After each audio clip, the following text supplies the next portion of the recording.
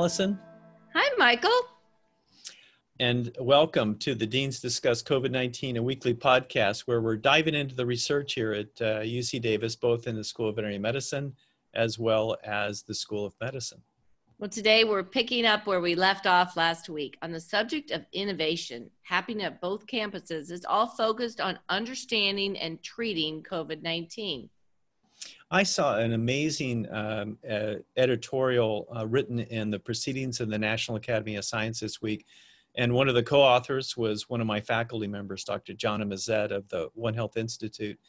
And the subject was interesting. It was about how do we use genomic tools to understand and combat pandemics, but it took it beyond just kind of what we think about for genomics. And genomics is really the comparison of what we know about the DNA sequence of organisms, whether it be a virus or a person, and how do we get information from that to make decisions. And what they took it to a different level, which was how do we use that innovative technologies in a broader sense. So there's multiple schools of thought, there's multiple programs around the world stimulated in part by the pandemic to come together and use those tools to understand the diversity of life on the planet. So they want to sequence and catalog all of the organisms on the planet eventually so that we understand and protect them because biodiversity is really important for us to preserve the planet. And in the case of viruses, there's a project called Global Virome Project, where they want to catalog and sequence all of the known human viral pathogens. And this grew out of what we talked about last time, which was the PREDICT project.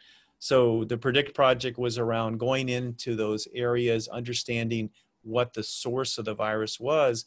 Now they want to take that to the next broader level and to catalog all of the human viral pathogens that can cause disease. Now, why do we want to know that? You know, you probably deal with a lot of data. As a physician, how would a catalog like that be helpful for making decisions and developing tools against a pandemic? So I think one of the most important things you said is the predictive piece. So, you know, one of the things people are really scared about right now is a resurgence on a second wave of just COVID. And then, as you mentioned, there's all these other things out there. And so I think there's a concern really about, well, you know, how come we didn't know this was coming? And how do we predict the second wave? And then how do we predict any other virus, COVID or otherwise? You know, that's, I think, what's really got people really scared. I mean, the number of deaths, if we could predict what the next pandemic was going to be and what kind of virus and get to work on that ahead of time and even think about learning all that we need to learn before it potentially comes to light, that would be huge. Mm-hmm. So I think really utilizing these models, you know, could come down to where people would realize how important it is to fund things like PREDICT because they're proactive rather than reactive. That's been my really concern about what's going on here is we're all reacting, but boy, it would have been great if we could have predicted that this COVID was going to come up and be one of the next, you know, SARS and MERS and all that stuff. It's not like we didn't have a little bit of a heads up from those other things. And programs like PREDICT and what you've been describing, it's so important, this understanding of the interface. And you brought up another issue about the climate and understanding how that puts us at risk for a society for these things to come up. And that innovation, we talked about the mathematical modeling last time and the way that we're using data like that.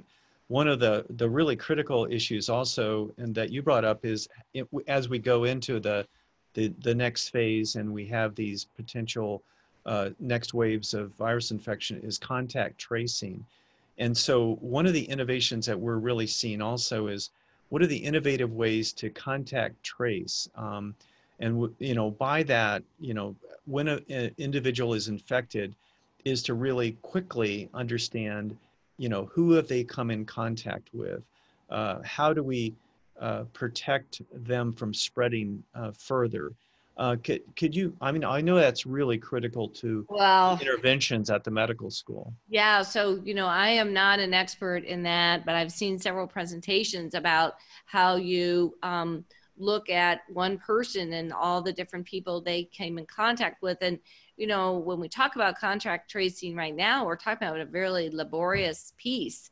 Going and knocking on doors essentially, and we have to get to a point where we're either using cell phone or other things. Other countries are doing that. I know that the engineering school, our vice chancellor of research, is working with some students on a app that's similar, because we're going to have to figure that out. And this hits home for me because I have a soon-to-be junior at UNC, and going back to college. How are they going to do contact tracing in a college when someone gets sick? And so I've been really impressed with all the administrators at UC Davis who have these wonderful plans on how they're going to do that. And it's very reassuring, but we need to use technology to figure out the contact tracing. And then we also I think we're going to need to come up with some protocols for outpatient treatment, because we're taking care of the very sick with the protocols that we have.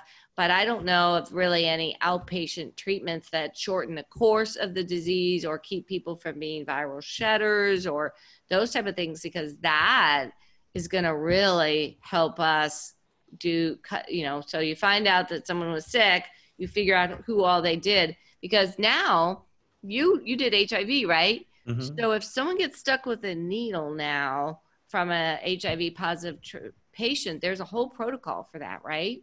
Mm-hmm. And Yeah. and people right on top of it, so you don't wait. You deal with it right then and there. And I think that's what we should move towards people who are exposed. But we're not anywhere near that. I don't really know of any drugs right out that are for outpatient, but we certainly are interested in that. Yeah, I think that it's a misnomer if we're going to treat our way out of a viral infection. And the things about tracing that is really critical. You mentioned like using our cell phones, and a lot of people are very concerned about the privacy aspects of that. And I think we have to figure out in our society, how do we use the technology without violating people's privacy? And the anonymous way that other countries are doing this, the ways that are being developed in this country, the way that we see that in our own engineering school develop it, it allows that privacy piece to be sacrosanct. So it's not about revealing your identity of your cell phone. It's about, yes, I'm entering into a building, and that building may have had somebody before me that had tested positive. And if you knew that, those are the kind of things that later they can go back and crunch the data and say, this is where the problem started. And if you can do that through the Bluetooth devices or these technology, then the contact tracers have electronic tools or have better and more accurate data than you said, like, knocking on doors. And so as we look at the technology, I think the other way that technology is really going to enter into this is the massive amounts of way and the high throughput way that we can compare the viruses. Because when we say SARS-CoV-2, it's not one virus. It's a virus that continually changes, and that's what viruses do. They mutate, they evolve. They're evolving with us as they spread. So even the very earliest ones in its origins within China are not necessarily the same exact strains that are here in the United States. So some of our researchers are taking technology that they've used in other fields and doing sequence analysis and comparing the genomes of all the isolates that are happened in your patients as well as others, because we had the technology to do that very rapidly with what we call whole genome sequence, which wasn't even possible, even a 5 or 10 years ago. Certainly wasn't possible on the scale that's available now. So technology to understand not only you're infected, but, oh, by the way, you have a different virus than maybe what was in Seattle or other parts of the country. that's really critical because that helps us make decisions then on vaccines or maybe even how fast it's going to spread.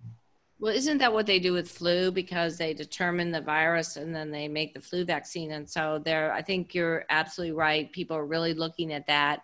I do want to make a comment though, because um, everybody's opening up. And as a physician, I have watched people not social distancing. I saw 20 people sitting and eating lunch in close quarters. Only one had a mask. But today I saw something very lovely where one young person wearing a mask told the other that they needed to wear a mask for themselves and to protect their loved ones. And I just, I didn't say a word. I just kind of watched it. And it was really an example of peer-to-peer leadership on trying to get someone to wear a mask. And, you know, if you're going to be 6 feet apart, we're 6 feet apart right now, so I'm not wearing a mask. We're actually miles apart. We're miles apart, right? But you know, if you're close to each other and you're indoors, particularly, you should be wearing a mask. And I think I'm worried about kind of the whole country opening up, and gosh, July 4th coming up, and I'm concerned about that. So you know that I think that you're bringing up a really important point, which is, you know, we could have all the technology in the world, but if we don't follow basic public health guidelines, it won't matter. And so that's part of that. You know, the other innovative thing that you know, when you're talking about masks is I see a lot of innovation towards manufacturers of clothes, for example, yeah. The type of materials they have, the type of a way that we use technology in our everyday lives.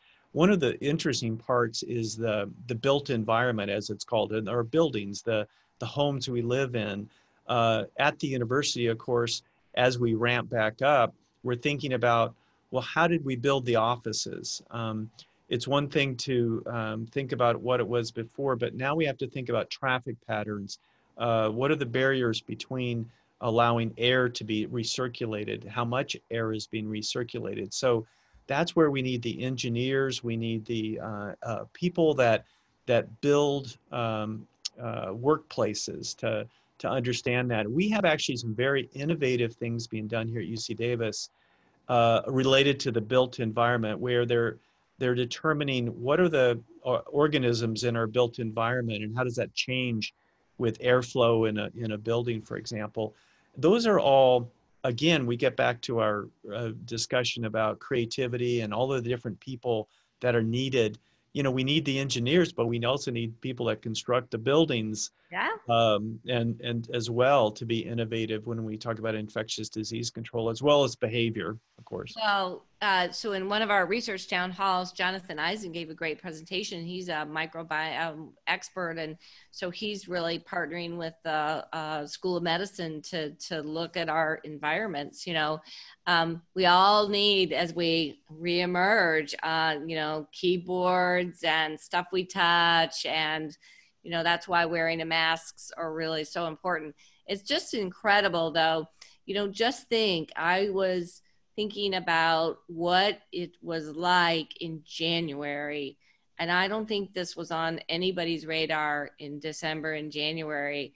And then our radar, it was February 26th, the world changed, at least in Sacramento and Davis, when we had, and we were on the front page of the New York Times and the Washington Post and TV, and it really allowed us to step back and go, wow, this is like a game changer.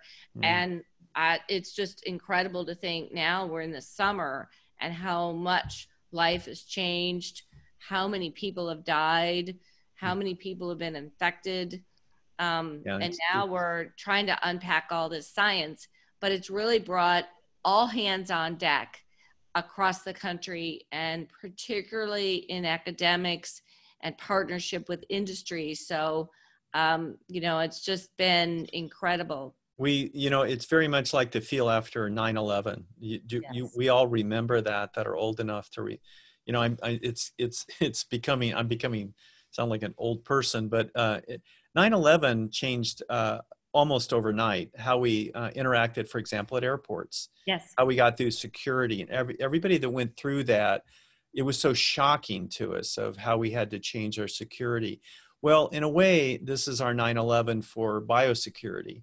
You know, the influences that the kind of things that we're doing now, we probably should have been thinking about some of this well before that, because, by the way, this isn't going to be our last pandemic.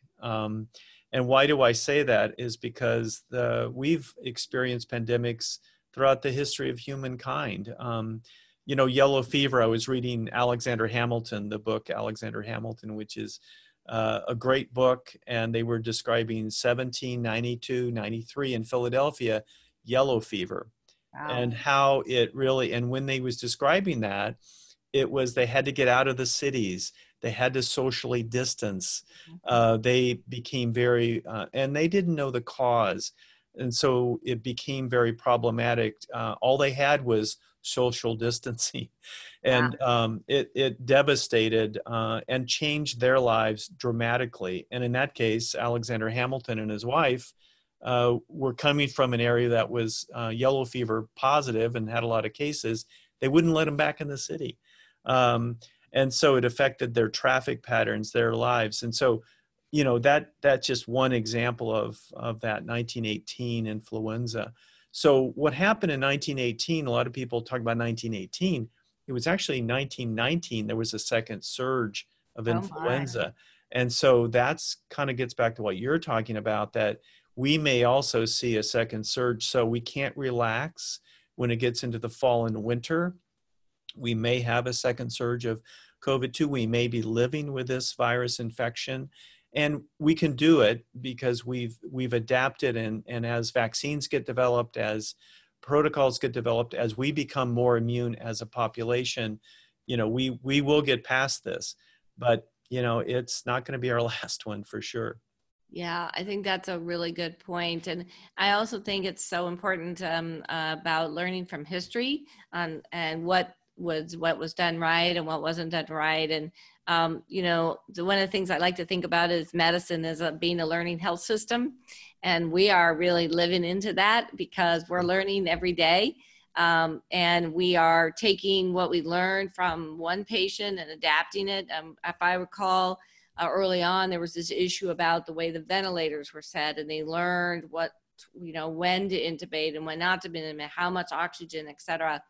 I am so hoping that we get so many more people to go into medicine and STEM and veterinary medicine and nursing and, you know, health engineering, biomedical engineering, because this is, I mean, it's kind of like 9/11, right? 9/11, people went into the service.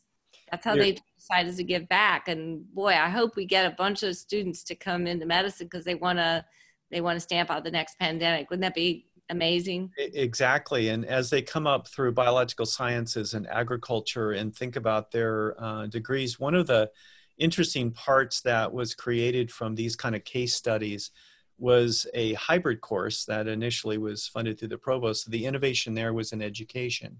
And Mm-hmm. the innovation was to bring these case studies to the classroom. You know, what developed out of that was what is one of our fastest growing undergraduate majors, which is global disease biology.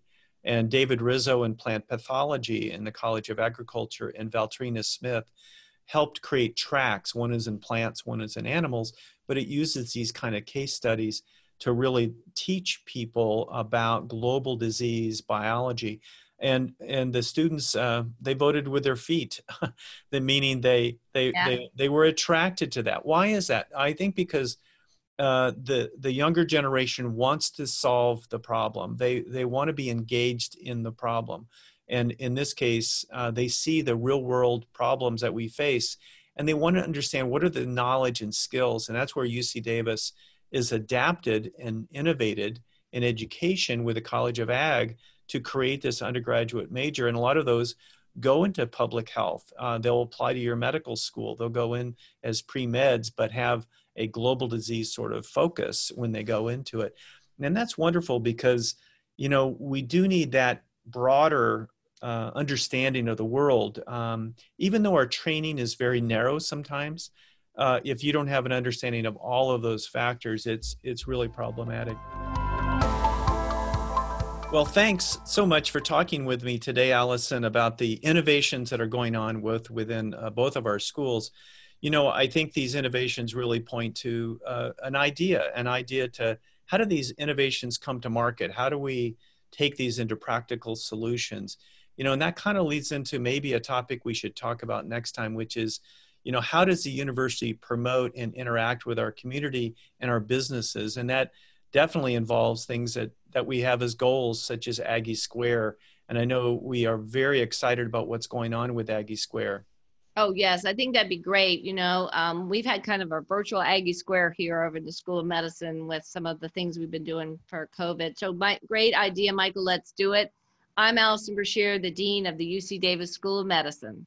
And I'm Michael Larimore, Dean of the School of Veterinary Medicine here at UC Davis. And be sure to subscribe so you don't miss our next episode. And we welcome your questions and ideas on topics for future episodes. You can email us at deansdiscuss@ucdavis.edu. And you can, meantime, visit us at ucdavis.edu/COVID-19 if are the latest coronavirus research from UC Davis. See you next week.